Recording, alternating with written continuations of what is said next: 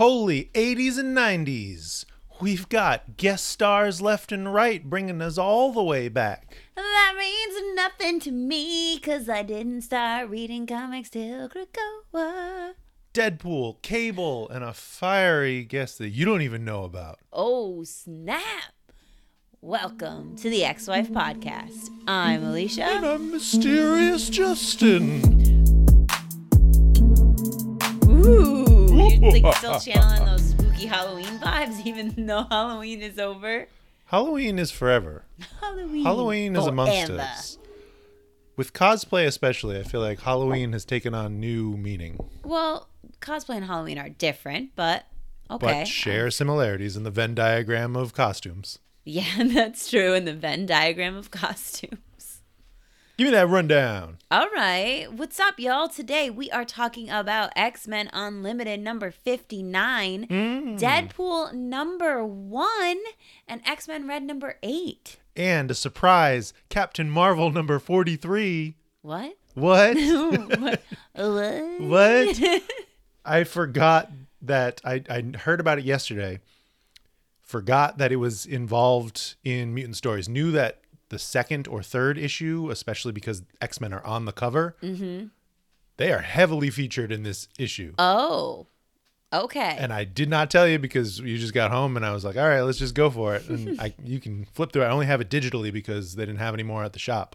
But Well, we'll be kicking it old school then. You'll be telling me what happened. Yeah. Just like the OG days of the That's podcast. what I honestly, for a little mixture, I've thought about this a couple weeks in a row. Some of it's just I want to do other things when I'm home, and then others is just like, oh yeah, she's got notes, so I don't have to do anything. So I was like, what if I just didn't do notes and reacted after I read it a couple times? Because I still want to read them multiple times. Like I read X-Men Red at least 3 times. At least 3 times. I read Deadpool twice. Wow. I read them all once. Well, that's you. That's who I am. That's who you are. Speaking about rereads, Oh. I got randomly sucked into the wormhole that is Marvel Unlimited last night and read the first 6 issues of Astonishing X-Men. Oh Just my cause. goodness. Just cause. Just cause. Read the next 3 or 4 issues today on my lunch break. Just cause. Okay. You know. First appearance of Abigail Brand. Oh, Oddly relevant. timed, right? Relevant. First appearance of Danger. Oh. And Armor. Where is Danger? Yeah, we don't know. She's off doing her own thing. Where did Danger go? Because we still have Deadpool. Thank goodness. Thank goodness. Well, I mean, that wasn't really news. That was more personal updates. But I guess it's Could be time. considered news, I guess. Personal news. Time for the regular news. The regular news. The news. Whoa. You're just throwing in some acoustic bebops. You weren't ready for that. I was not. You weren't ready. Acapella is the word I wanted. Yes. Free Comic Book Day has been announced 6 months in advance, but Okay. just to get you teased and Get ready us to go. Ready? Free Comic Book Day 2023 Avengers/X-Men number 1 features a pair of all-new stories that set the stage for the next evolution in mutant adventures, Fall of X, and introduces an uncanny new lineup for a new team book launching next year, plus a preview of Jonathan Hickman and Valerio Schiti's upcoming mystery project. Oh, well then. Am I thrilled that the Avengers and the X-Men are smooshed together again? It's very light on Avengers in that it's Captain America and Quicksilver, and then I guess Deadpool and Rogue has been an Uncanny Avenger, but that's where everybody thinks this is leading. Like a new Unity Squad, a new Uncanny Avengers lineup. Well, I mean, Captain America has been rebirthed in the way By of the Krakoan mutants, means, right? So There were I some guess people, that makes sense. There were some people that were wondering, like, is Captain America a mutant now that he's come through the egg? I don't know about that. I don't know. I don't think that gives you an X gene, so. I mean, who knows? And is that Cyclops rocking a hybrid Cyclops Captain Krakoa look, or? It is just Captain Krakoa. Oh. Heavy on the butt chin. I don't think that's I mean, like, who else wears Captain Krakoa? But that's part of the conversation. It wasn't meant for him. Right? So it could be literally anyone just wearing the Krakoan outfit. Because I don't think, while Cyclops did reveal that he was alive, I don't think it was ever said that he was Captain Krakoa. Oh, yeah, that's true. They never were like, I've been acting as Captain Krakoa the whole time. I've been here the whole time, losers. Well, maybe Captain Krakoa is Doug. That's what actually. I think someone suggested that in the group chat that we're in. Oh, that makes sense. Someone with relevance, And I think that who when does not have often combatant powers, even though he has been written to Right. have really great combat skills. I feel like that's who Forge mentioned when he was saying this wasn't meant for you. Right, it was meant for someone. Well, it was meant for the people that don't have battlefield powers. Mm-hmm. You know, it's meant for. Well, who else has a butt chin? I don't That's know, the real so question. many we people. need a Guess Who style lineup of the X-Men, all mutants, so I can see if they have a butt chin or not. Someone, I can't remember who, suggested it might be Havoc after his fallout with, and he's also previously been on the Unity Squad, so he was on Captain America's team with Rogue and other folks. And was that Quicksilver also on there? Oh yeah. Interesting. Oh yeah. Think they're gonna retcon the retcon and make him a mutant again? Oh no. Oh no. I don't think so. No, because they just went through all that stuff with Wanda. I don't think they would do I that. just feel like that's a back and forth, you know? Que sera, sera. There was also a Spider-Man and a Venom combo Free Comic Book Day. Okay. So 2 other stories Venom. in the way that they do that, and a Marvel Voices Free Comic Book Day. Cool. And a Spidey and his amazing friends for kids. For kids. Free Comic Book Day is May 6th. So May we've got some time to 6th. prepare. It's a Saturday. It's pretty close to my birthday, you know. There you go. Could have been on my birthday. Oh. No. You're not that special. Hey, the 30th anniversary of X-Men the Animated Series was this week. Yes. On Halloween. Happy Halloween. Monday, October 31st, was 30 years since our ragtag bunch debuted on Fox Kids. Young Justin was super excited. They premiered on Halloween. Yes. That's cool. All the way back 30 years ago, October 31st, 1992, getting people excited about what was to come. Night of the Sentinels, the presumed death of Morph. I opened my Morph action figure in celebration Yes. of this holiday. This Holiday. my friends. And was Oh man. putting him in a very dangerous situation with Mark Robert. You know, they don't get along. Right. They don't get along. But Mark Robert wanted to watch Night of the Sentinels. He brought out the VHS, was holding it up. I'm like, Let's no, watch this. no, it's Hocus Pocus time. Yeah, no, we have to watch Hocus Pocus. Sorry, Mark Robert. In the back of my mind, I was like, do we start watching the animated series? Is this like a thing? And then I don't know. I didn't want to bring that up. And then Not on Halloween, okay? No, Because right. I have other things I need to do on Halloween. I know. But I could be swayed into watching the animated series. Yay. That's all my news. Okay. What about that poll? Hey, we had 2 entries into the poll. How do you think your boy did? I don't think he won. I'm gonna say he didn't win, and I'm gonna say it was like, let's see, definitely X-Men Red won, and I'm gonna say it was like 93% X-Men Red. 88% Dang, I should have went X-Men with my Red. first gut instinct. I was gonna say in the 80s, but then I was like, nah, people. You know, I was surprised to see Deadpool have the handful of votes that he had. As you know, I enjoyed it. It was not what I was Right. expecting. Not in a positive way, but I did enjoy it more the second time. So we'll get to it. not in a positive way. I said I enjoyed it, but it was not what I was expecting at all. Anyway, Just said it with such like glee, just not in a positive way. Oh man, got him here with me. Marvel Legends Deadpool, the retro the retro And and the the underwear one, underwear variant, because I had to have that for the Build-A-Figure piece. obviously. I set up my wall of Wolverines. Now we're getting on tangents. It fell over a couple times. Yeah, Justin will be in this room working on action figure displays, and I'll be in the other room, and you just hear like tumble, tumble. Ah, dang it! From afar. Yep. I'm like, oh no, someone fell over. When Domino affected 27 other figures. Yep. Did you ever reveal the number of Wolverines since you bleeped it out the time that I said it? No, I didn't. So nobody can ever know. Nobody can ever know, because I got a new one technically in the Mojo 4-pack, the little baby Wolverine. I haven't opened them yet. And there's the Hugh Jackman Wolverine down on the bottom that I haven't opened either. And technically the VHS animated. Also, you Wolverine? have Wolverines in there, but there are still Wolverines in this bucket. Well, those are Toy Biz Wolverines that have been retired. Oh, Because- but they still count. Oh, no, they're in the tally. They're just Okay. not on the shelf. Got it. And do you count Laura? I have 2 Lauras. Technically, she I have 3 doesn't Lauras. count because she's on the shelf, and she's on the shelf twice. okay, but she is her own Wolverine. Like, I want to know how many Logans you have. Okay, that's good. But also, and now again, rabbit hole. But I am very particular about my action figure displays that you cannot have multiple versions of the same character on one shelf or display unless it's intentionally for a reason. Like if you're doing a Spider-Verse or a Wolververse, whatever it is, like. So would this be a Wolververse? Yes, that would be like the wall of Wolverine, I've been calling it. Okay. To the bubs. To the bubs. You've been telling the bubs. This is the wall of Wolverine. to people that I talk to about these types of things. Yeah. Check out my stuff. Look at my stuff. I got all the bubs. I got all the bubs. We're here. We're hanging out. But like the Spider-Man villain shelf cannot have multiple Spider-Man. The Avengers shelf cannot have multiple of a character. Now, what do you do in a situation where you've got the Krakoan X-Men, you've got the 90s X-Men, you have had X-Force set up, all of these different displays, which would technically require a Wolverine. Oh, yeah.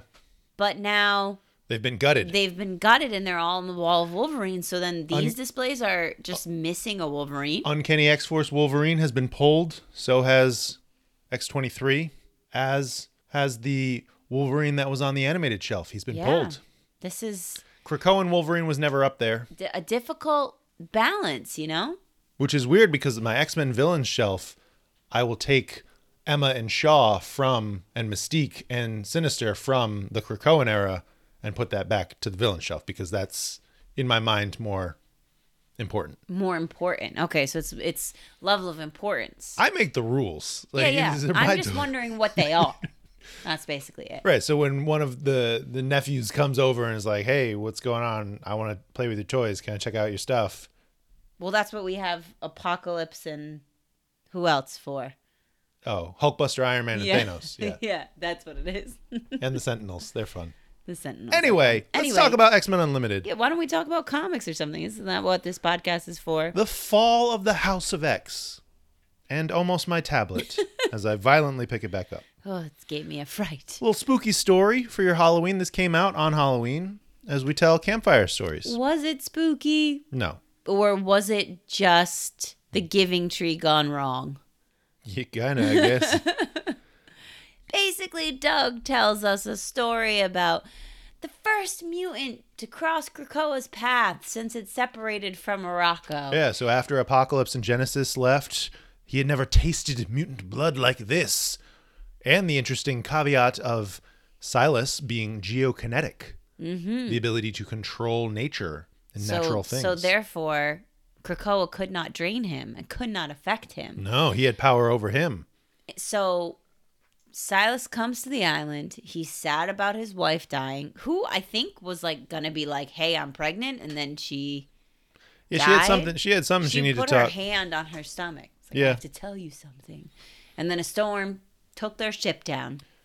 So Silas makes his home on Krakoa. Yeah, and gradually tears out pieces of the island to build his raft, build his mansion of his dreams, and then build an even bigger mansion, just further piss off the island. And Krakoa's just not having it, so he's like, okay, let me zombie puppet your dead wife to push you out a window. Which Doug doesn't get the irony of that story, but if you know your classic New Mutants and you look at Warlock, you might know what I'm talking about. Well, I don't know. Warlock did not understand when Doug died what that meant, so he basically puppeted his dead body amongst the rest of the New Mutant clan. Oh, and Doug didn't know because he was dead. He was dead, yeah. Rough. I don't think anybody told him. It was like, hey, fun story. By the way, while you were dead... Hey, Banshee, guess what Moira did when you were dead? Woof. I'm having fun with it now. I'm having fun. I've grown as a person. We're moving on. Okay, well, good. Well, And that's X-Men Unlimited, basically. yeah, Silas falls out the window and dies, and the monster is misunderstanding. That's the moral. Thanks, Doug. I like how the kids were like, that was a That was a dumb story. Doug. Whenever you end your story with "that was a dumb story," it's like you're preempting the audience, telling you that was a dumb story. Yeah. That was not a campfire story. Alex Packnadell, with art by Nick Roche, colors by Lee Lowridge, and letters Joe Sabino. Of course it's Joe Sabino. He's always on the Unlimited. Are you ready for a rogue rescue? A rogue rescue? Captain Marvel coming at you. Oh, we're talking about that one first. Yeah, well, I mean, I felt like it wasn't really an X book, but it will be soon. Got you. Okay. Also, that's not the title of it. I just like calling it that because that's thematically what it's about. But it is. Wait, Captain Marvel rescuing Rogue? Yeah. She's not bitter still? I mean, that was decades ago. That was at least 3 days ago in Marvel time. Okay. All right. Fine. Revenge of the Brood, Part 1. Ooh. So you know I'm excited about this. You know, because the Brood are involved. Yeah. We've got Binary in Distress. Apparently Binary is a separate person from Carol Comics. I don't know. Okay. Didn't know it. Didn't have enough interest to look into it further. Written by Kelly Thompson. Art by Sergio Davila. Inks by Sean Parsons. Colors by Arif Prianto. Letters Clayton Coles. BC's Clayton Coles? No. I can't see it, so I don't know if you're lying, but I think you are. Cover by Juan Frigeri and Jesus Arbutov. This is the cover. That's a pretty dope cover. Oh, that is a nice cover. Yeah.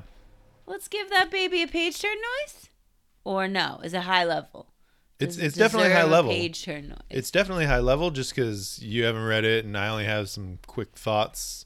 Okay, we'll give it a quick one. But it's also not paper, it's digital. Okay, well, anyway, we open up with Carol and Rhodey in love. Oh. Hanging out. Like War Machine? Oh, yeah. Okay. Oh, you didn't know? I didn't know. There you go. They're in love. And they get a distress call. Carol gets a distress call from Rogue. Oh, my specifically calling Carol. She's like, I got to go figure this out. I'm going to go head to the X-Men. As they fly, Spider-Woman calls him up. He's like, hey, what are you doing? We're going to hang out with the X-Men, kind of. I'm like, can I come? What do you mean? I've always wanted to see their treehouse, and I don't want to just be a tourist. Can I come for, like, official hero business? Okay, sure. Okay, sure. And she is freaking out the entire time. She's, like, giddy. She is fangirling hard. Look at her. She's so happy. So happy. I mean, wouldn't you be that happy if you got to go to the treehouse? Are you kidding me? You've heard me talk about the treehouse. It's amazing. Cyclops is so brooding. Oh, my God. What is the matter? But he's greeting them. This seems Welcome like it's to my house. It's set a couple months ago because we do have year 1 of the X-Men team as our roster, right? Okay. So we've got Laura, we've got Lorna. Jean is excited, beaming with joy to see Carol and greet her. But Rogue isn't here. Oh, no. As they pull up this distress call, and Gambit casually walks in, complaining that there's too many people here, it's crowded, and wait a minute, what's going on with my wife? What's happening to my wife? He's like, we're trying to figure that out. Did she tell you where she was? No, she did not. We're not exactly the codependent types.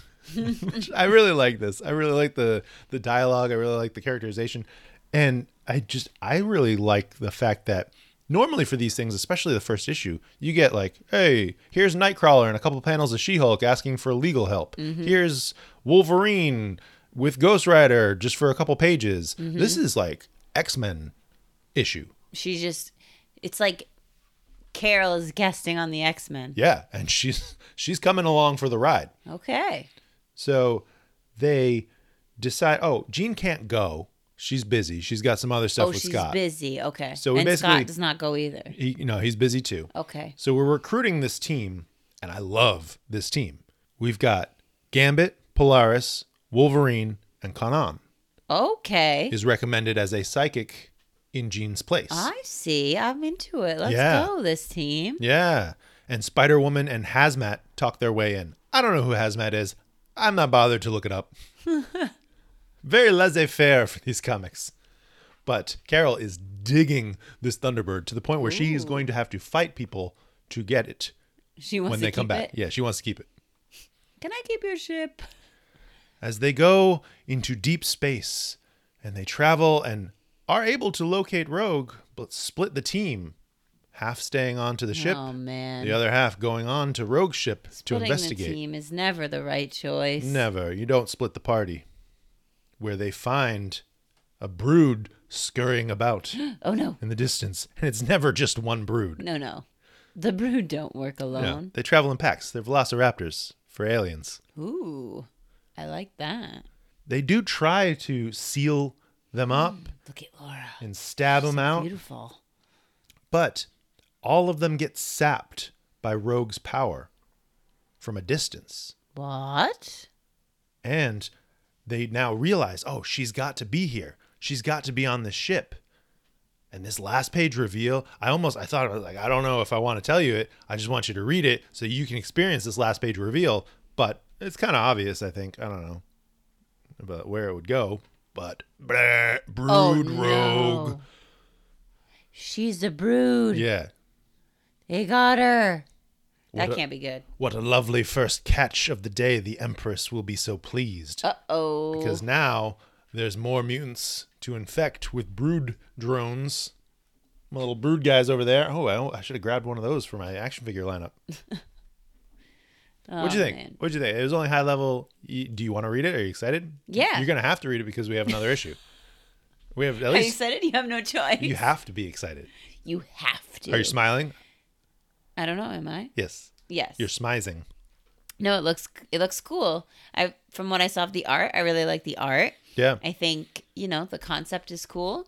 And I like seeing those peeps back together again. So I'm into it. I'm ready. And I don't know a whole lot of Kelly Thompson's work, but she did write Mr. and Mrs. X, and this pulls a couple of threads from that. Mr. and Mrs. X was a couple of years before Krakoa, and it was a story of Gambit and Rogue. And it's basically what Destiny jabs about when she meets them on that alien planet. Well, I just did a quick Google search, and she is best known for the Gem and the Holograms comic, Ayo. which is pretty cool. And A-Force. Are you ready to... I didn't write any questions. No, that's great. You did great. I just High threw this, level. I threw got this it. together. I knew the info. This is for you. This is for the peeps. Did you read Captain Marvel? Did you know that this was happening? I had no idea. I only learned about it because of Twitter. And then I went down to the shop this afternoon after you went to your event. Chris was like, "What are you doing here? I don't have that. I don't have it anymore. Oh, it was all gone. All gone. Sorry. That's why I bought it digitally." All right then. Well, should we talk about Deadpool? We should. I think so. I'm really excited to talk about Deadpool. All right. First, let's talk about this cover because this cover is stupidly amazing. Yeah, he's that big He's goofball looking all sexy Lying in a McSexerson. pool of dead bodies, and it Yeah. says, "Literal enough for you?" Deadpool. Deadpool. Do you get it? Do you get it? All right, here we go. Page turn noise. He's trapped, but he's enjoying it as we are introduced to Harriet Brooms, the Harrower, a relative Harrower. of Augusta from Horticulture. Oh, interesting. So we get Excuse me. Interesting. what? Because this girl, she's got powers of some sort. Yep. And the horticulture ladies don't have powers. I mean, mutation is... Is this a I don't think she's is she- immune. No, I don't think she's a mutant. Maybe she is, though. No, they never actually label where her powers come from. They might in her origin story. This is not her first appearance. No. This is her second appearance, and I have not read her first appearance. It was one of the Man-Thing issues that we didn't read because we only read the X-Men one, written by Steve Orlando a couple months ago. Gotcha. Well, she's diabolical, and I like that. Yeah, and I really like the art. I just Yeah. love the texture of it. I think shout out to the colorist and obviously the penciler as well. Yeah, I really enjoyed the amount of two-page spreads or like big, almost full page or like three-quarter page panels in this. Feels very immersive in that way. And there's no other title page like a Deadpool title page. Meet cute. Wait, is this implying that this issue is going to be a rom-com or Slaughterhouse? Someone get me the writer on the phone. Meet cute. Repeated joke, big no-no. Written by Alyssa Wong, art by Martin Coccolo, colors by Niraj Menon, letters Joe Sabino, DC's Joe Sabino. and our cover art team is the same as our interior art team. That's cool. Martin and Niraj. That doesn't often happen, especially in the Krakoan era. No, it does not. Well, the Harrower is playing with her prey, and it's not Deadpool's ideal of how the situation would go. He's liking it, but he has notes. More needles, less leaves. More needles, less leaves. And here's the thing. You know I love Deadpool, okay? But you're also going to give me a symbiote? Yeah, right. In the same book? I knew that the more that it was making me like, wait, what? I knew it was making you were excited. Making me excited. I was like, well, how is this a Krakoan book? I don't know, and I don't care. Yeah. I like that it's giving me an excuse to read it and talk about it on the podcast. Yeah. As Deadpool is being treated as an incubator, she just wants him to house a symbiote to grow. You want me for my body, but not in the way that I want you to want me for my body. Yeah. We get a little flashback going on. I think that this is really interesting in this idea that she's trying to mold this symbiote into something that she can control. Yeah. Which just spells problems. Oh, sure. It's just like blatantly like, lady, this is not going to work the way you think it's going to work. Well, and especially to use a sample from Cletus Cassidy, a psycho mass murderer. Right. Not to, insult psycho mass murderers. Right. But, probably not an the unstable first man. choice for someone that you think you can control. Right. Especially the influence of just, he's crazy. Yeah. He is not well. And she found this little slug and is interested in creating this super species. So not just one. How do I create a destructive worshiper core who follow me and not Null? So I knew that Null was no longer the King in Black. I knew that at the end of the King in Black story, but Warlion points out later on, it's a lot more complicated than that with the Venom story arc now. The fact that there are actually multiple versions of Eddie Brock fighting for leadership and control who are the Kings in Black. Like from multiple different time points. It's not the Venom that you are expecting, but we'll find out more in Dark Web. I can't wait.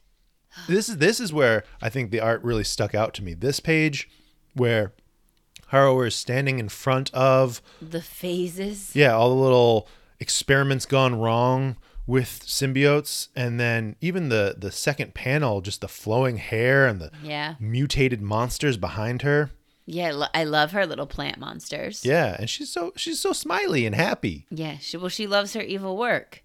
And listen, Deadpool's over here doing tons of things, as we're about to see, okay? He's part of X-Force. He's stuck here with this lady, and he's also apparently auditioning to be a part of a super secret, super fancy group of assassins. Yeah. Who does he think he is? Wolverine? He is comparable in the fact that he can hold his own and show up elsewhere most of the time, especially with movies and production. As we get this data page, kind of, and I love it. I think this as a twist on the data page. You get some character voice from Wade with the annotations. 4 arms, why not 8? And just the ew circles of Doc Ock's face. And I like the little drawing at the top of him coming for Doc Ock. Yeah. I mean, this is my kind of data page. And throughout this issue, there are data pages that are like, more here's traditional information, but also here's some ridiculousness from Deadpool. And interesting detail to point out. I don't know if you actually know this because of how deep into Devil's Reign that you got, but Otto Octavius was essentially recruiting his multiverse selves who, similar to Superior Spider-Man, which is another thing that I don't know you knew, where Doc Ock took over Peter Parker's body. Oh, snap. Other versions of Doc Ock took over other heroes' bodies in their universes. And then majority, if not all of them, that's why there's only one variant of him. They all killed each other. Gotcha. That's why he's only one? He is the only one. Got it. The exclusive ranks of the Artillerie. The super fancy assassins. It's cool to see them all. I like their fancy fresh looks and their sassy facial expressions as they kind of give Deadpool the once-over as he's assigned his target. Yeah, and then the beautiful distraction of needle fingers. Like, is this where his dream of more needles comes from? Maybe. Because this happens before his capture, Maybe. right? He's still crushing on Valentine. Mm-hmm. You have nice needles. You have nice needles? What is What, wrong with me? what is wrong with me? I had to look up how to say atelier. Atelier. Is that French? It is. It is a French word. Atelier. Atelier.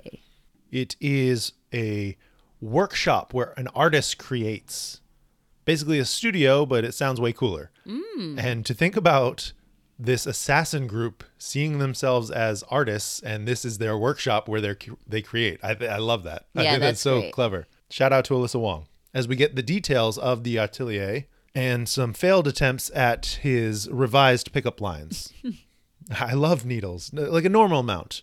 Not a weird amount, especially yours. You have nice needles. You have nice needles. That's too threatening. Why is that so threatening? Love it.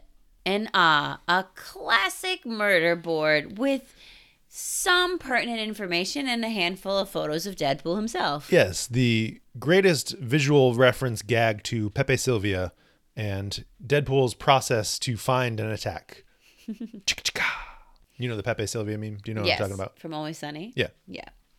The one that I get compared to often when I go crazy with my murder board. Yeah. And just like that, 24 hours of your 48-hour time frame is wasted. Wasted or pleasantly used. Right. Intelligently. Because essentially, Deadpool has 48 hours to kill Doc Ock. And so he finally makes his way up to the roof of the lab. Plant He's stabs. ready to do it. And then, bam, stabbed by a plant. And that doesn't feel great. No, and we see, because he later retrieves them, we see one of his swords at least come out of his hand, and the other one looks like it's still stuck in his sheath, but whatever. Continuity, Well, schmontinuity. whatever. Now, this data page, learning about the different process of cycle of reproductivity and all of that was a little bit like, ooh, my brain is going to explode reading this. But I essentially got the gist of something needing to grow inside a host and then take over that host's body. And that's what we need from Deadpool in order for our symbiote to survive. Yeah, that's what we're looking for. From what I've learned from my great aunt Augusta, there's no such thing as failure as far as scientific experimentation goes. So you put that together just by reading My Great Aunt Augusta? Well, I was tipped off by that, and then I did my research further. Wow. And yes, found that she is introduced as a relative of the member of horticulture, Augusta. You're good. I didn't even remember that one of the horticulture's name was Augusta. Oh, I knew that. Of course you did. You little nerd database brain. On to the audition. Wait, I can we reschedule this torture because I've got this thing. Deadpool breaking out with the "Call me maybe" line. I'll call you, maybe. You know, this is going to take like days, weeks, months. I don't know, but I need you to stay here while this thing grows inside you. And I do love that Deadpool sort of takes her by surprise. Yeah, she thought with everything his ability to break free. Yeah, she thought everything was under control. I don't care about you getting damaged. I just need your head and torso. Right. I loved that moment too. Him thinking he could just walk away because she wouldn't even bother to attack him because he's holding her precious cargo. And she's like, no, I can dismember you. Right. I can take you down. I just need you literally as a petri dish. That's it. As long as you serve that purpose, we're good. Now it's time to serve up some all-out action. With as some we beautiful fight art. Some first date conversation, the playful silliness of Deadpool. And then her throwing the jokes back at him. He gets so mad. That's my line. What the heck? As he thinks he's sneaking away, a little escape. Sorry. No.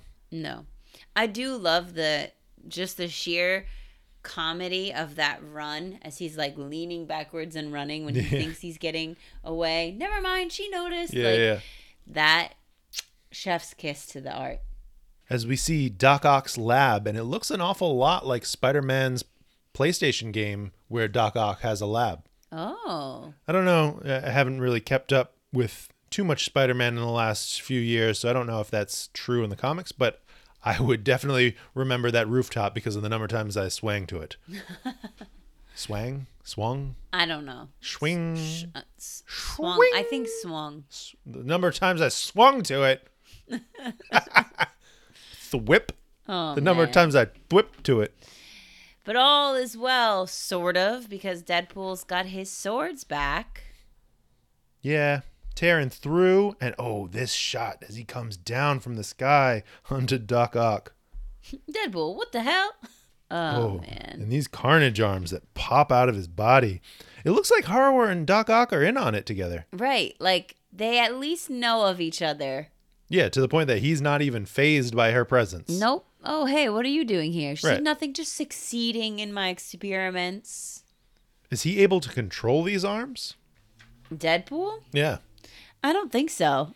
I mean, maybe, but it's looking like they're controlling him. Right. Which is also an interesting, like, because he's growing a Carnage, Right. so he's not becoming Carnage himself. I don't know. We don't know. I have my Venom Pool action figure. I could break them out just for this cause. I love anything. Actually, you would love it. Have you seen this? Do you know what I'm talking Oh, about? I know what you're talking All about. right, good. I love anything symbiote. All right. Well, Carnage is our tease for next month, next issue. Very exciting. What'd you think? Big picture. I loved it. I know it had absolutely nothing to do with Krakoa. Not a single, just a slight mention of X-Force. I get it. Yeah. This was a Spider-Man comic. And This was a Deadpool comic. This was a Deadpool comic that was heavily tied to Spider-Man. You have Doc Ock and Carnage. Yep, fine with it. All right.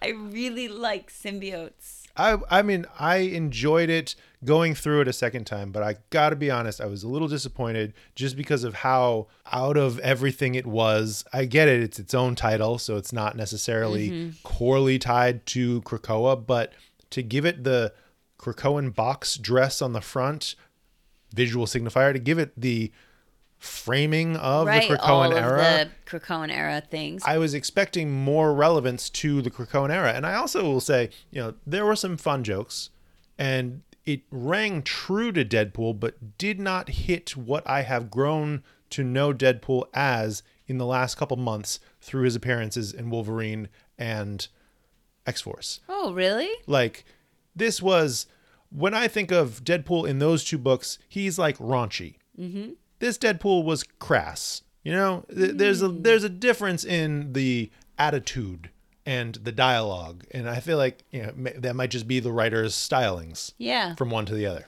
I didn't feel that way, but You were blinded by the Deadpool. yeah, I was blinded. That's all by it the is. I Deadpool. know. There's nothing I can say that's going to change anything that you feel. Did you ever think, when you were first introduced me to comics, did you ever think Deadpool would be one of my favorite characters? One of your favorite characters. I love Watch Deadpool. out, girls. No.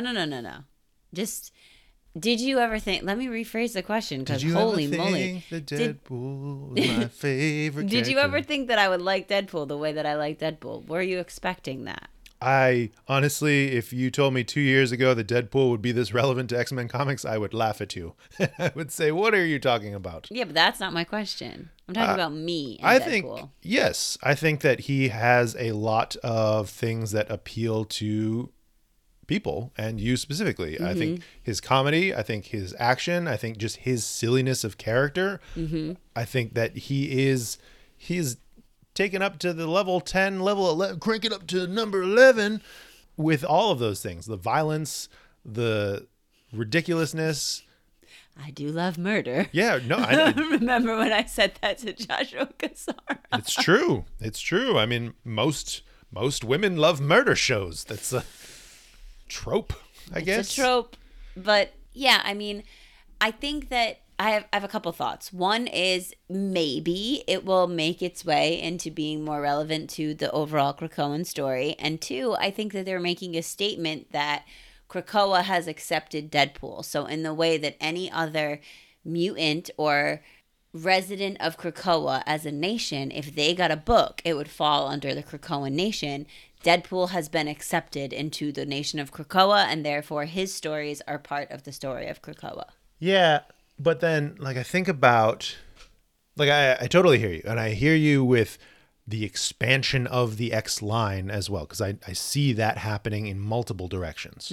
But you think about Wolverine's first issue solo, Cable's first issue solo of the Krakoan era. Both of them took place at least in part, sometimes a lot more, on Krakoa, had connections to other Krakoan relative characters. There's no appearance of anyone else relative to Krakoa, and Deadpool is like very loosely appendaged onto Krakoa in these last few months. How rude. It's true, though. But I will agree that they have been able to bring Deadpool into their franchise. Deadpool is a money-making property, and so is X-Men, right? So you hitch to that ride and keep on going. I see Spider-Man happening in a very similar way. Yeah, Spider-Man and the X-Men are definitely, especially with Dark Web coming, like I'm saying. it's all going to come together, I think. If you think about it from a creator standpoint, Zeb Wells, formerly of the X-Line, goes on to Spider-Man. Yeah, now he's got ties. Ben Percy doing his things on X-Force and Wolverine. Now Ghost Rider, tying to Wolverine. Jerry Duggan will soon be doing Invincible Iron Man, I think it is. Or Immortal Iron Man. Boo. Sure. But I would be surprised if there's no connection to the X-Men coming a couple months down the line. Yeah, and also in Dark Web, wasn't Carnage also in that? Carnage in those previews? Yeah, sure. So I think it may be a slow burn, but I think it's Dark Web is definitely all gonna. of these things are starting to kind of like Carnage is coming about in this, and then Even Al Ewing being part of the creative team of the Venom series currently, like that just. Yeah, but I completely hear what you're saying. Everything you're saying is completely valid. This had nothing to do with Krakoa at all. Nothing. Not a single thing. However, my heart is still happy about it. Blinded by the pool. I have no issues. I have no qualms. Warlion wants to know, do we think the Peacock Man is part of the Atelier? I don't think so. I don't think so. He's not really, I don't peg him as like an assassin. Right. Yeah. He's not a merc, you know? He's a black market dealing kind of dude. Yeah, he's a shadow government leader. He might hire someone from their group. He got people. He's got connections to them, I'd say, but I don't think he's one of them. No, I haven't seen him successfully kill anyone, honestly. And he also wanted to know, do we think that the X-Line is wrapping up a lot of Hoxpox and Doc's threads to focus on new things following Fall of Fox? Oh, geez. In other words, is that the end of the Krakoan era as we know it approaching? Well, I guess as we know it. I do think they're wrapping up some of those storylines. As they should, because it's like, how many years can you leave them dangling? Like, yeah. I mean, I think obviously things with Orcus will continue on. That's the big bad. And the Sentinels, robots, right. whatnot. But I think a lot of the beginning of Hawks, Pox, and Docs was the setup of the nation, and now the nation is set up, and now we can just live in it. Yeah, right. Yeah, I am excited to have resolution to these plots because I feel like they've kind of been dangling for a little while. And even to think, okay, if like we're about to talk about Vulcan in X-Men Red, and to know that that was something threaded in Hickman's X-Men run, right, and then picked up in X-Men Red by Al, and then now seemingly coming to a head and tying into a grander plot, that's something that may not resolve Vulcan's story completely, but put it with new energy. And that's exciting because that, I feel like, makes it valid to have that still going. You know? Yeah, I think in the conversations that we had with Jerry, plus other interviews and things that have been going on when we talked to Ben, and just in general, the X office has kind of alluded to the fact that there are certain things from what Hickman set up that will carry through over the next couple of years, but there are also other stories that now branch off of that. So I do think some of it will still be, it's part of the interwoven network that is Krakoa, but I think the focus of the stories is not the same as the focus was in the beginning. Yeah, it's not completely dependent on his vision, right? They're staking out their own claim after Papa Hickman has left. Right. They need to find their own way and grow up as a team, as a unit, and what else they want to introduce, how they want to intertangle. Because I bet Dr. Stasis, I don't think that was a Hickman. Can't wait for more of that. All of the Immortal X-Men stuff, that is not Hickman. Right. Moira being cloned by Sinister, I don't know, maybe because of how soon it was, but I don't know. I don't think so. Yeah. These are things that are threading in next stuff, and Destiny of X has been referred to as the second age of Krakoa. Right. So we should be wrapping up some of those danglers. Right. I don't like that you call them danglers. Danglers. I don't know why. It just made me feel gross. Whatever. Eric Huffman liked how Deadpool jumped right into the fire. I was a bit lost, but caught up. It's funny, Eric, because my first note on Deadpool says, I love to be dropped right into the madness. So totally agree with you. What? I love that. I know you love it now, but it's just in contrast to what the X-Men was. It's Okay. just you have enough of understanding of characters and confidence being dropped into these random story points. Let me just settle this for a second here. Oh, yeah. Okay. In storytelling, I enjoy jumping into a story as it's unfolding. In media res. Okay, yes. But the difference between that and when I first started reading comics was that in that, when a story is set up that way, It tells you then everything. start to tell you what Yeah, the right. heck is happening. And you're not just expected to know. But in the other situation, it was like, hey, you're jumping into this. It's like, Here's a little bit of information. okay, here's a way to say it. If chapter 1 of a book starts out that way, by the end of the book, you know what's going on. What happened before was, hey, you're jumping in on chapter 13. You didn't read chapters 1 through 12, but you have to know what's happening. And Sure. that's the difference. When Yeah. it's a story device, I like that. Yeah. So just for clarification. Yeah. We are joined by Vulcan in fire.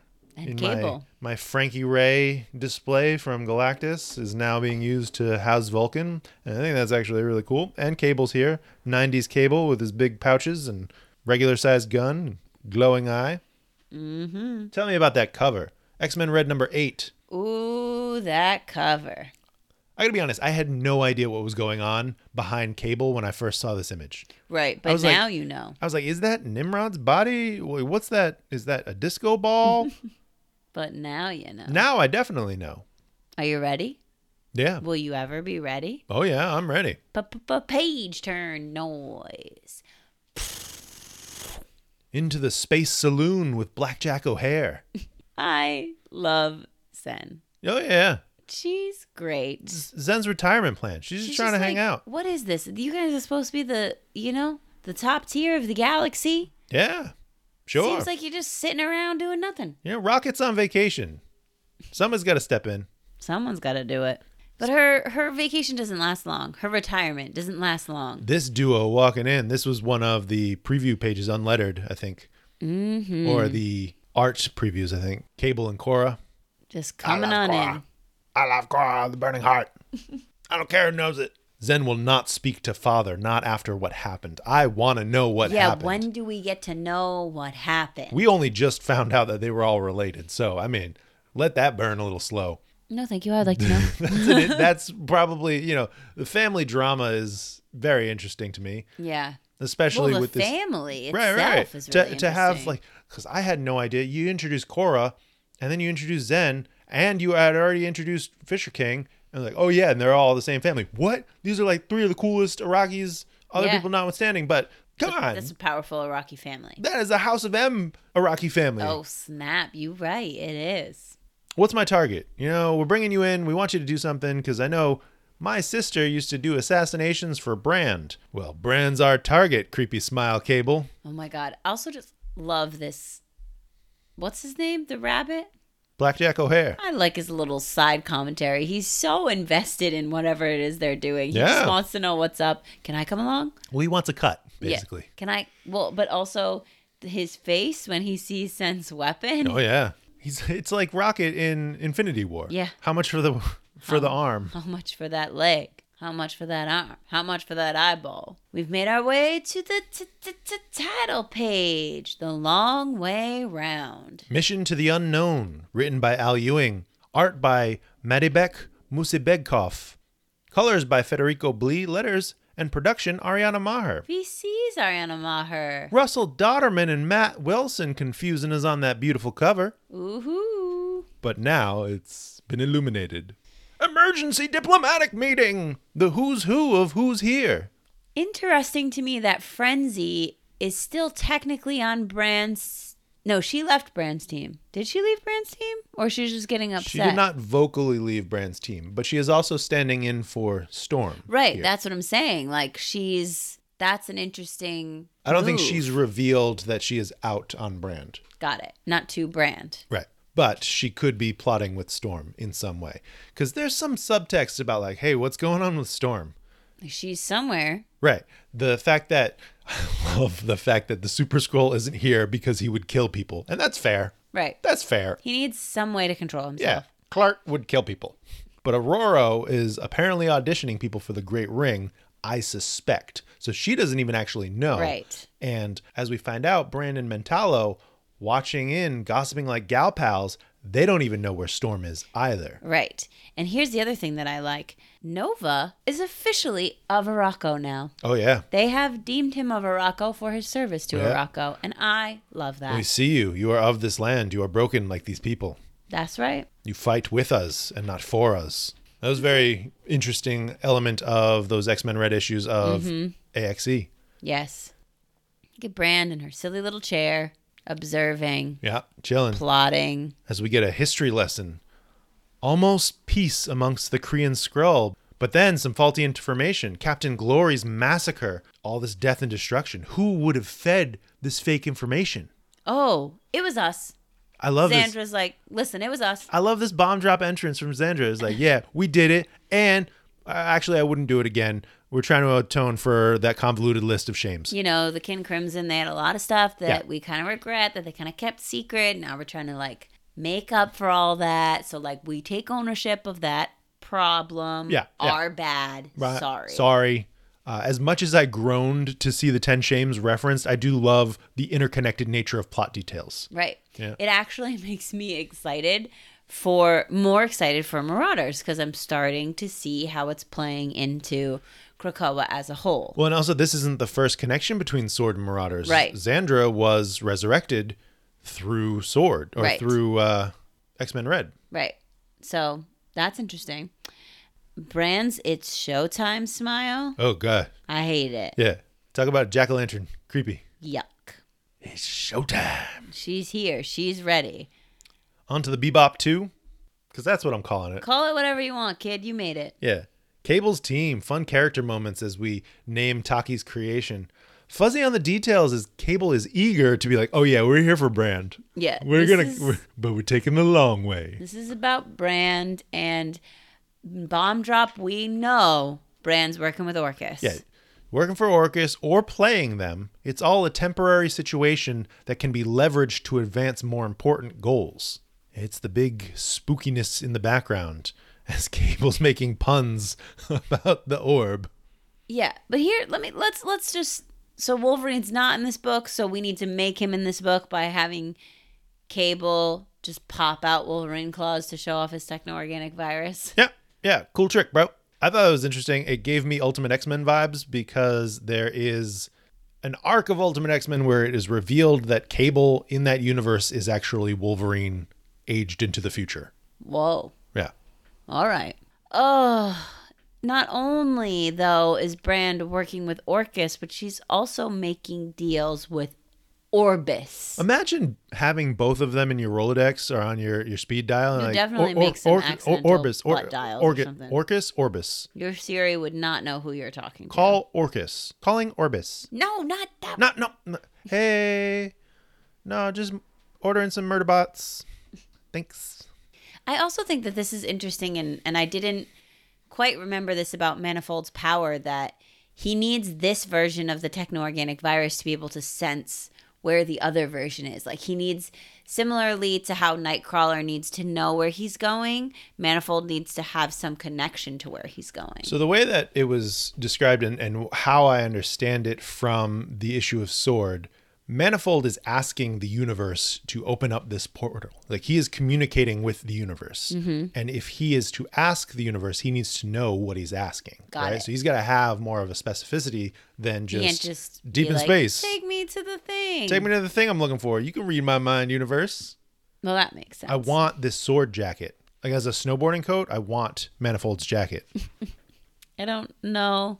I mean, I have a cricket. I can put the symbol on your jacket, but you'd have to get a yellow jacket. I'm not asking you to make it. I'm just telling you that I can, because I don't know that like Marvel's gonna sell Manifold's jacket. They'll make knockoffs. I ordered a jacket. What? What? What do you mean you ordered a jacket? Space Team Arrival. No, wait. The World Farm. I ordered a jacket. It's coming in a couple months. Okay. The World Farm is interesting. Yeah, home of the progenitors, not to be confused with that I progenitor, can't. though. I was so upset when I read that. Well, so the progenitors are a thing and have been a thing. Warlion mentioned in the comments that they are associated with the Inhumans. Mm-hmm. And the fact that they came up in an issue of X-Men Red before AXE.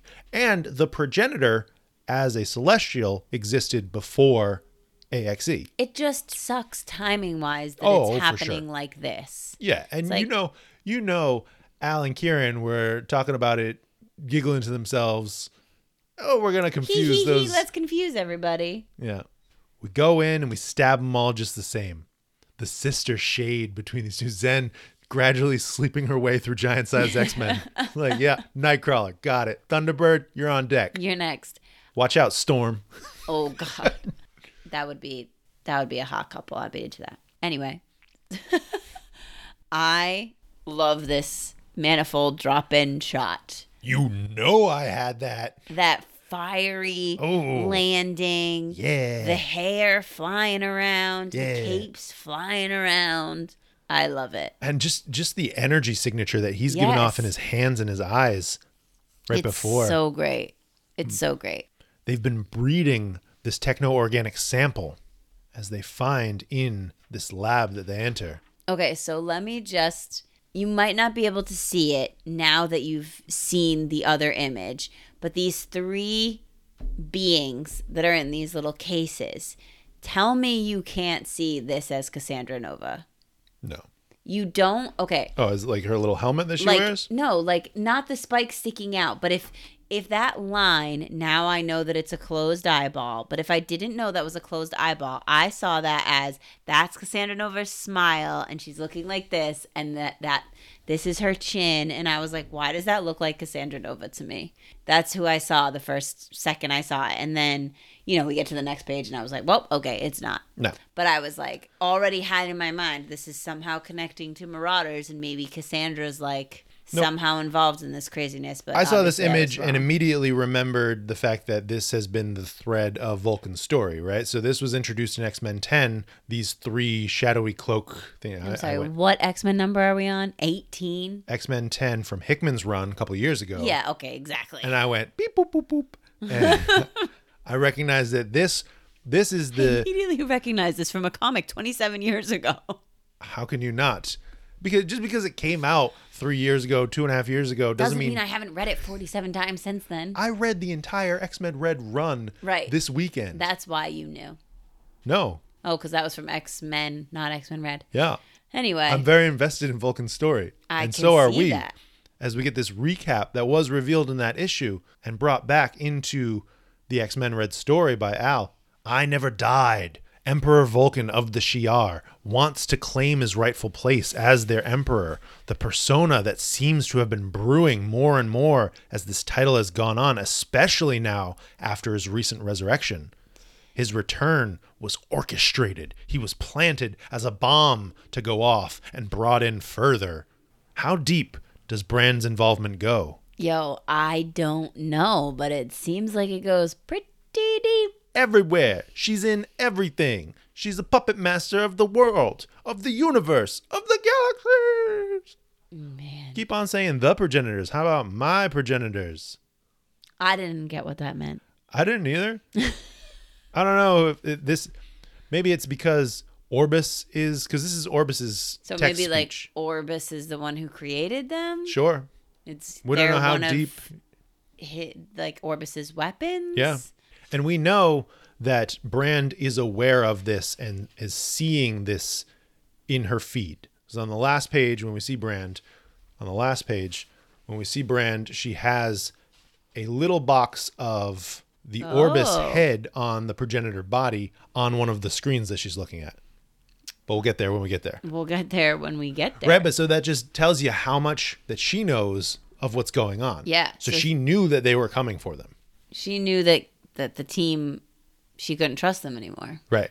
She knows too much. Maybe she knew that they discovered that info. Maybe she saw Cable's weird grin as he cocked his gun in the end of last issue. She's always watching. Always. As we enter into the diplomatic zone, as total war is about to break out, that's what payment in full would look like. Mm-hmm. Total war.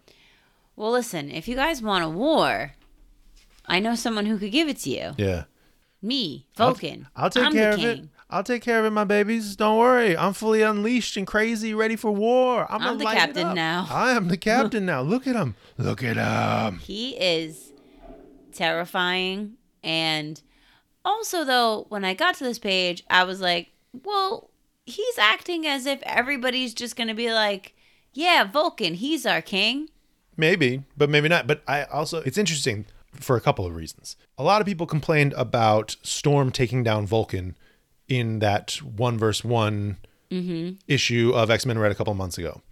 This paints further as to how much turmoil he is. And I'm not disagreeing that Storm could have taken him down, but comparative to power levels of things that Vulcan has done in the past, for him to have been bested that quickly and in that way was surprising, right? He is now fully unleashed. The fire within him that was hidden beneath the happy soul, the happy shell that was grilling in X-Men issue 1 from Hickman. Brand just tore that right down. Tore it right out. And seemingly orchestrated that shell being formed. Right. As we get the most dense data page ever. But it was well appreciated. Yes. You know, this is up until the last point, up until what?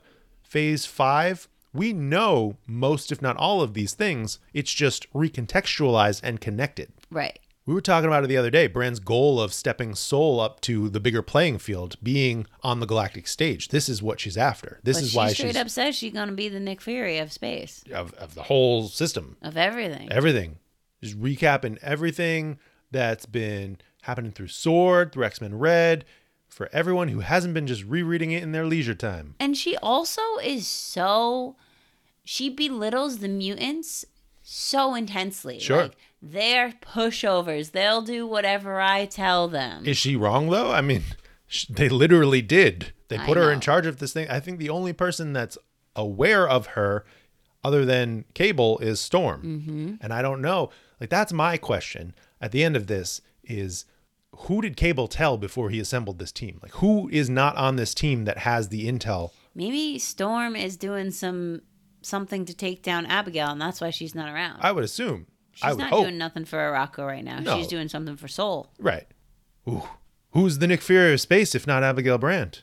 Is it going to be Storm? She's no longer the queen. She's no longer the voice of Soul, is she? There doesn't need to be a Nick Fury of space. Is she that power shift in the last episode or the last issue of X-Men Red where she moved to the seat of loss and yielded her seat to Lotus Logos? But she's still the Regent of Soul. I don't think so. I don't know. That's my confusion is like, I thought she got named Regent of Soul before she was on the council. Yes. So therefore she got named, she took it from the nameless shapeshifter, right? When she killed that shapeshifter in battle. Gotcha. And then she conceded it. Right. So I don't know what her role is beyond. Her role is Storm. Sure. I don't know what her role is beyond the seat of loss. Mm-hmm. Because I believe they talked about her yielding her second vote, which is what she got as the seat of all around us, I believe, and the region of Soul. Interesting. I don't need to go through this data page, right? Was there anything as you read it that... I think it's pretty it's pretty much saying that she's got her hands in everything, and she's double crossing, triple Everything. crossing, quadruple crossing, and she clearly is at a level of arrogance that I think will soon be her downfall. That she thinks so little of everyone else around her that she's only going to eventually leave room for error and leave room for her to miss something, because her arrogance is, she's going to get too big for her britches, essentially. Yeah, I mean, hopefully, maybe the key is someone bought off Mentallo, because that seems to be the only person that she's trusting to bring in on some of this stuff. Mm-hmm. And even when she said it to the group in, what was that, X-Men Red #1, when she was like, yeah, and just between us, I killed Henry Peter Gyrick, whatever. Right. She does. That's what I'm saying. She's so like willy-nilly with her. I don't know. I think she's letting go choice details to people that she believes she can trust, and whether or not she can, that might be the downfall. I do think that she's gonna be knocked off her high horse. I don't think that we're gonna get Phase 5 Crisis Becomes Advantage, where all these things that are the predicted future, I don't think that they would spell that out and then it happens according to her plan, right? So that's showing you this is what she's been doing. She did literally everything with some surprises along the way. She predicted planet-sized X-Men, essentially. Right. That's crazy. There was that a was lock. crazy to me. That It she was was a- like, they'll do it. We know. Obviously, they're going to terraform a planet. That's just what you do when you have a bunch of Omega sitting around. Manipulating the macro events, using that to step up Soul's seat of power and position. And just knowing like somehow Araco will be destroyed. I'm not sure how, Yeah, but that was weird. somehow. Somehow, Judgment Day of some kind. I don't know. But then I'm going to leak the Shapeless Ridge info, and Soul will be this happy mediator between the sides of the Kree Skull Alliance and the Shi'ar Empire. And then release Vulcan to destroy everything. Yeah. Check and mate. I doubt that Cable went on that mission without telling anyone. Yeah, but see, that's the thing. That's the reason why I feel like she's too big for her britches, because she's just seeing this happen. She's seeing Vulcan walk in, and she's already saying check and mate. She already thinks she's won. Right. So there has to be something that she's missing. Hope so. I do too, because I'm ready for her to be gone. You've been ready for her to be gone since the before. moment she arrived. Since before X-Men Red, since like halfway through Sword, you were like, I don't trust you, green hair. I don't. I never trusted her. Not once. You loved her in the beginning. Oh, I still love her. I still love her But as this. You trusted her. No, Yes, you did. no, I did not. Yes, you did. I did not. You trusted her. You were Team Brand, and I was against her, and I would be like, "Bleh, Abigail Brand." Go back to the episodes and listen how. Play the tape. Play the tapes. Play the tapes. I never trusted her. I celebrated her as a big counter argument or counterpoint to Krakoa and the forces that are assembling, because that's what we need. We need those big bads. You have all of our big bads except for the Sentinels sitting around the table, and Sinister's doing whatever he's doing in the background. But you need those other people to step up in interesting and different ways. Okay. Return of the King. Oh, man. I want it right now. You can't have it. I want it. You have to wait like a month, because that's how comics work. It's a couple weeks. Okay, And even it's better. coming out the same week as Immortal X-Men. Oh, gosh. Curls asked a question today, and it's sent me into a mental spiral of No. data of, has there ever been a week where X-Men Red has lost in the poll? Oh, no. And I don't know. Like, I can check that. I can go back and just pull those stories into a highlight and just fact it check. And out. I got really excited by that. I didn't do it yet. I got distracted. I'll get that for you next week or next issue maybe. I don't think it has. I don't think it has either. But I think there was another Yeah. time where it was Immortal and X-Men Red That's together. the only time that I think that it was questionable. But I still think X-Men Red won. I think so too. But let's talk about the Summers family, because Warlion loves the change that the Summers family has gone under Hickman and company, from wanting to kill Vulcan back post Deadly Genesis to now wanting him to be one of them. That says something, especially for Scott, who wanted Vulcan dead, then in X-Men 10 said that he'll be there for him no matter what. And he was the first one, according to Cable, to welcome Vulcan back. This arc of the Summers family as a story. Like, Cyclops was arguably the main character of Hickman's run on X-Men. He was always one of, if not in all the issues, but one of a main piece in many of those issues. And to develop that even further through his family connections and what that means, the base on the moon, his pet Wolverine, all these different connection points into how this has changed in his relationship, especially now to Vulcan. And to Brand's point about guilting the X-Men into taking responsibility for what Vulcan is about to do. See, No, you see. no, I don't feel like they have to take responsibility. Like, I feel as though the laws of Krakoa have set it up that you're Krakoan, but if you start acting a fool, we're not just going to be like, oh, it's cool because you're Krakoan. So I think that's a different argument than taking responsibility for it, right? So Cyclops being like, oh, this is my troubled brother that we've been talking about, the fact that he sees these visions of dead people that couldn't be resurrected prior to the Elysium Fields, right? He'd been manifesting Petra and Sway. Right. He is concerned for the mental stability of Vulcan.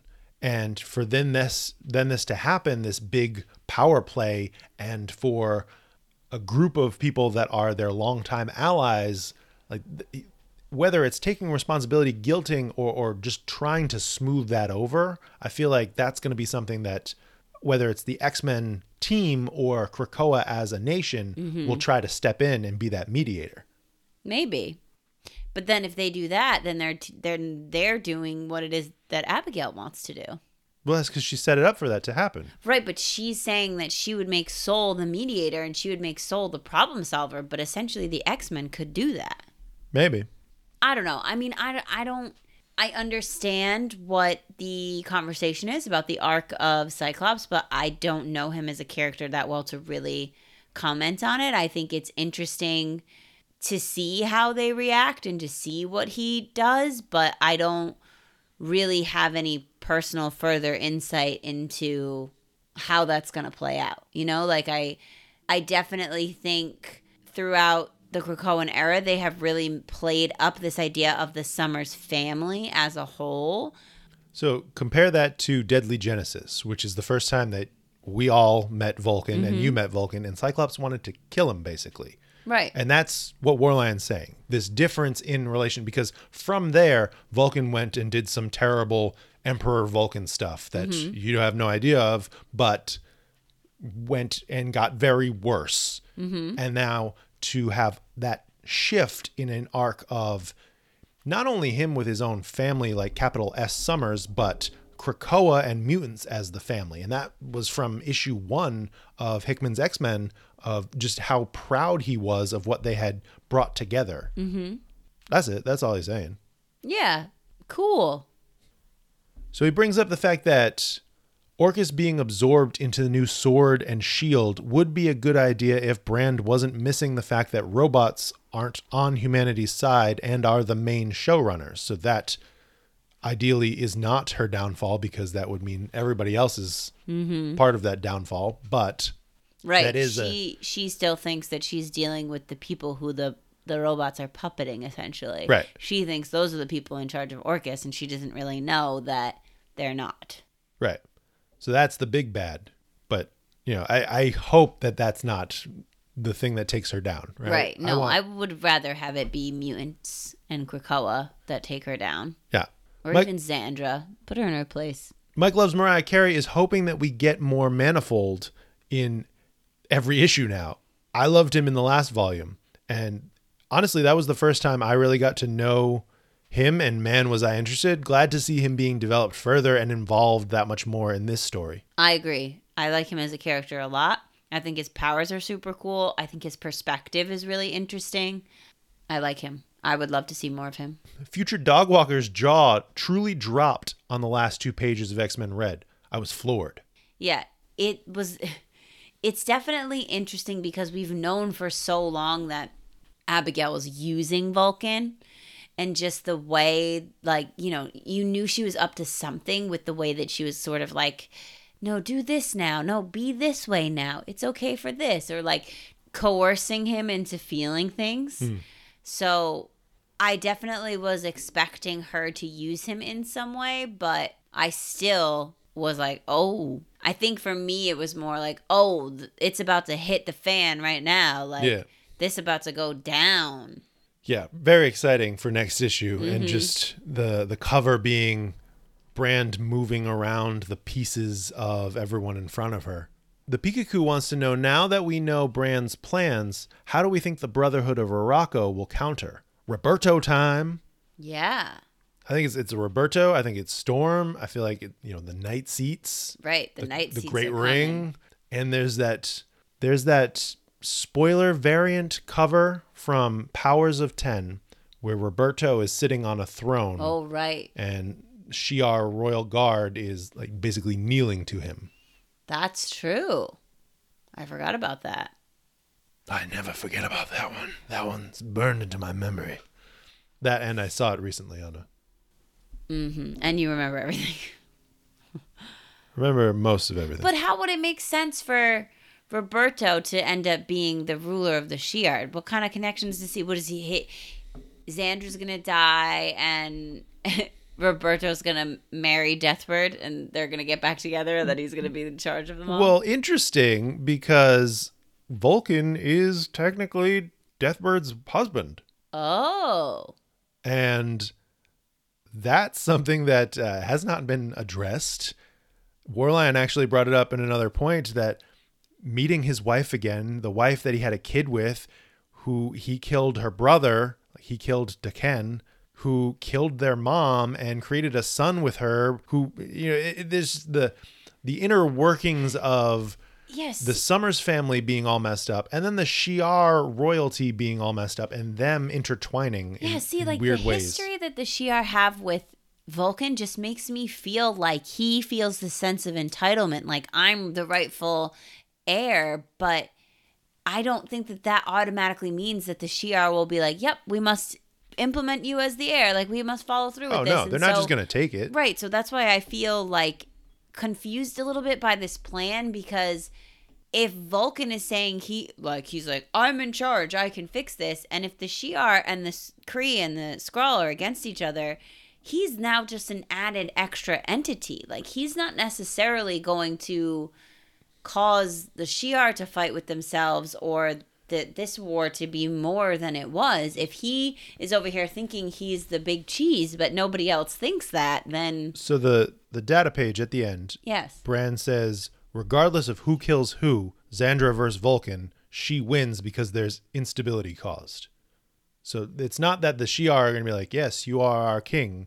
It's that Vulcan is there to take his place as king. And he will remove who is in his seat. Listen, Scar, nobody wants you to be the king. The king has returned. You and the hyenas are just going to ruin everything. Baku Blade wants to know, how far will Vulcan go and where is Storm? I think Vulcan is on the loose. Yeah, he's going to go crazy. And I don't know where Storm is, but she is in a secret location that not even Frenzy knows for sure. Storm knows where Storm is, and that's all that matters. Cable knows where Storm is. You really think that? I think that they are working together. I wouldn't be surprised.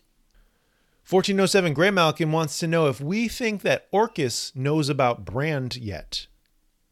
I don't think Orcus knows anything. No, Orcus they're too consumed with themselves. They're like, hey, they got their own thing going at the Hellfire Gala where Stasis was stealing that Krakoan tech. Yeah, they got something going on. It's just interesting to think about her position relative to a mutant-hating organization. She is definitely still a mutant, even if she sees herself above everyone and everything. Right. So I feel like they acknowledge her, but they don't let her in on everything because they don't fully trust her. But then I get, but they're so accepting of Moira. She's not a mutant anymore, but like... Well, I don't think she ever reveals herself to have been a mutant either. They asked her in, I think it was the Hellfire Gala issue, how do you know all this stuff? She's like, oh, just let me keep some of my secrets. But where does Omega Sentinel come into this? Because Omega Sentinel, Moira is the whole reason that Omega Sentinel is here and that Orcus exists in the way that it does. But I don't think that Omega Sentinel knows that. She just comes from a future where the mutants win. She doesn't know that it's because Moira's 10 lives of knowledge. I don't even know if she knows that Moira's a mutant or was a mutant, Yeah. That's some vagueness, unclarified. Pete Woods 86 wants to know if we thought this was all Hickman's plan for Vulcan. Introduced in X-Men 10, especially with the kind of the fire inside and the psychic constructs of Sway and Petra. I think that Hickman had a plan for Vulcan to want to claim his place on the throne, but I don't necessarily know that the puppeting by Brand is how he planned for it to happen originally. I think that he was seeding this reach for power and this like goal to be back to this like state that he was in before and this level of authority that he had before. But I think the story with Brand utilized that setup to be what it is now, and I don't necessarily think that that was the original intent for him to be woven into Brand's plan. Yeah, it's interesting because he definitely built up the Shi'ar Empire in those first couple of issues and in those arcs, even in connection to the New Mutants story when they're out there and they steal the brood egg and really connecting those dots of the deep space arcs. I think it's the same issue in X-Men 10 where the Summers family without Vulcan visits Chandalar and they're on that beach, and you know, to see that happening in one space, there is definitely some kind of connection between the two. The image of Vulcan falling through space, which is connected to Realm of Kings, where he's apparently killed in a massive explosion. So I definitely think that like there were parts of that he had ideas for, but I agree with what you're saying is that like the details of seeding that into Brand's plan in Sword's prominence, a lot of that had to have come from Al Ewing. Yeah, but inspired by. Oh yeah. That's the arc. Yeah. Are Brand's motives ultimately good for Soul? Does the means justify the end? No, I don't think so. Because I think that Brand is power hungry. And she says that all of this is for Soul. But if she was really interested in Soul's benefit, it wouldn't have to be her at the head of the game. Yeah. It wouldn't have to be her with all the glory. I think she might think that it's for the good of Soul, but it also really is for the good of her. Oh yeah, it's definitely for her leadership of Soul. But I don't know, I'm conflicted by this question because I think that dependent on what she sees in the future or what she's expecting is going to happen as this all-out galactic war, I don't think that Soul as a space system is ready for that without the moves that she's making. But I don't think that any entity can really be at its best when the person who is in charge of it is more concerned with their own well-being than they are with the well-being of the entity. Like, I just think that, yes, maybe she is putting things in place, but she also doesn't care. Like, she wanted Arakko to be destroyed. And Arakko was a nation full of warriors. So if there's going to be a threat coming to Soul, those are people who are really well equipped to fight on your behalf. And pitting all of these different areas of Soul against each other to get what you want isn't going to make Soul in its best defensible state. It's going to make everybody, like, you're setting up all of these people to now battle each other. And then if a giant threat comes to them, they're all depleted. They're all injured. They're all, like, they already went through this battle. That doesn't put them at their best state to be attacked. So I just don't see how she's actually benefiting Soul. Like, how is making each element of Soul destroy each other making it the strongest entity? Well, I mean, she didn't cause Judgment Day. No, but she's trying to cause a civil war. Amongst who? Question mark. Like, she's asking for the Shi'ar and Krakoa and Orchid. Like, she's asking for all of these entities to be at each other's throats. At least that's how I see it. I feel like she's trying to pit everybody against each other so that she can swoop in and save them. I think Orcus and Krakoa are naturally against each other. I don't think that she's adding to that in any way. She's fueling it in that she's giving information to them. Sure, right? I would agree with you in the Shi'ar element in that she's kind of causing some turmoil in their ranks, especially by introducing Vulcan. And I think that that's to cause more instability in other empires as she's trying to position her own here in Seoul. But like, if she doesn't have Arakko and she doesn't have Krakoa on her side, then what is Seoul? Earth? Seoul is Earth, and the potential. So Arakko is just the island on Mars. Right. Right. So Arakko, that's even part of her point of trying to get them to go back to Amenth. She wants Seoul as that seat of power, to have as the diplomatic ring, to have as a place where, to basically have as a player in this larger scale conversation. What they have to go further, I mean, they have Orcus making robots and colonizing different other places. The mutants continuing to do their thing and to build their dominion of sorts. I don't know. There's no answer to this. Right. It's just Eric Huffman kind of felt like he missed a step in X-Men Red's story. Was it because of AXE? I forgot what was going on before. So was Brand's plan to mess with all the sides and reap the benefits, put them at each other's throats? I don't know. I think we're talking about that as we are going through it, that she's basically just trying to cause destabilization and chaos. She's Apocalypse right now. She's like, chaos. She's doing chaos magic. She's trying to bring up the strong and weed out everybody else, basically. I just feel like, though, like, who does she consider the strong? That's the problem. It's like herself. Yeah, that's what it is. That's my biggest argument for Abigail Brand. It's like, I just don't understand how she can be successful when she thinks she's the only one worthy of success. You cannot do it all by yourself. It doesn't work like that. You can't run an entire nation by yourself. You can't run an entire universe by yourself. She's got Mentalo. Just gets me so aggravated. She just gets me so aggravated. Her and Beast together, and the way she was like, "Oh, my on and off again relationship with Beast will help me." Like, how, Abigail? How? What are you guys up to? You stinkers. From Michael Fox, that reveal of who Orbis Stellaris is. Holy crap, we are in for a treat. Just the what does that mean? The background dealings of Orbis's involvement with Vulcan and got it. All the other things that he's been doing. Yes. Yeah, I think like it's about to get bananas. Bananas. Yeah. Our last question is from Vaderino. Xandra is for sure going to flip this in a completely unexpected way. Brand assumes one will kill the other, but I don't think that will happen. I like that Brand recognizes Krakoa's hubris, but doesn't see her own. There's no way the Iraqi would go back to Amenth. Krakoa couldn't convince them if they tried. Right.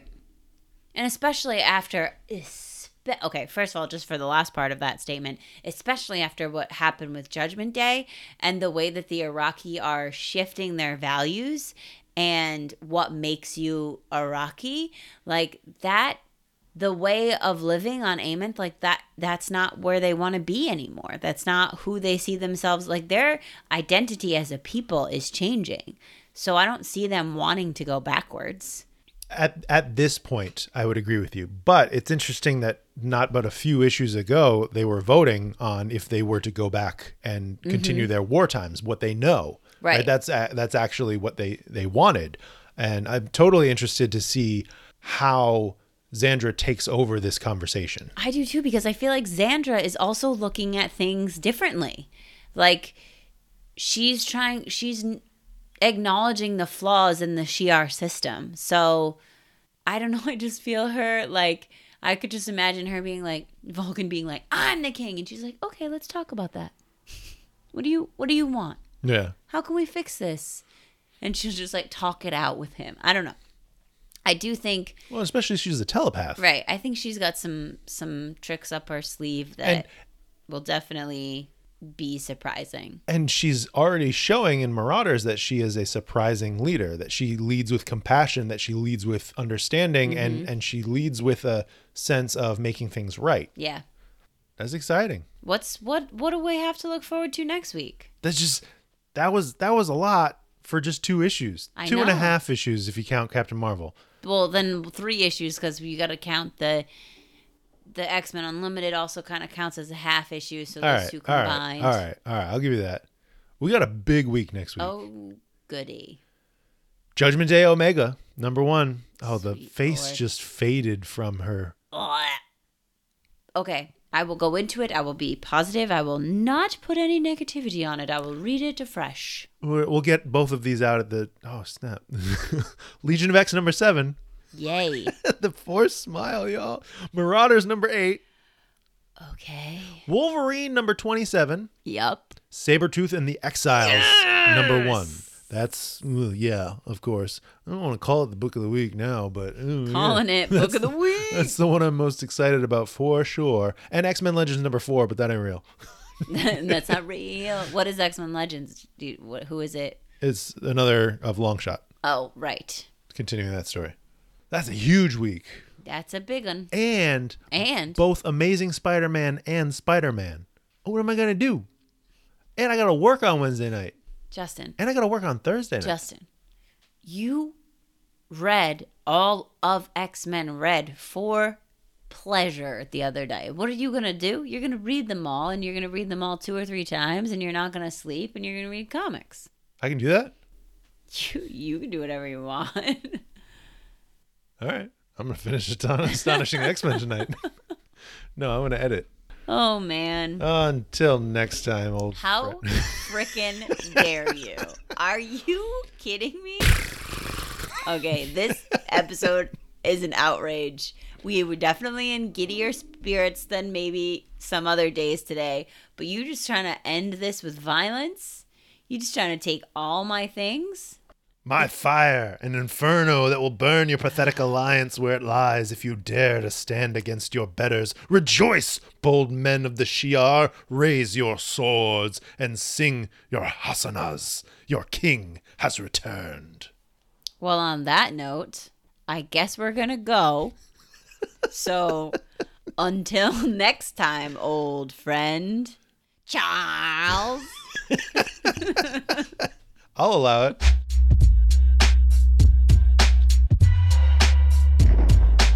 Thanks so much for joining us today on the Ex-Wife Podcast. Be sure to leave us a review and tell your friends. The Ex-Wife Podcast is produced in Providence, Rhode Island by Alicia and Justin. Our music is by Quan.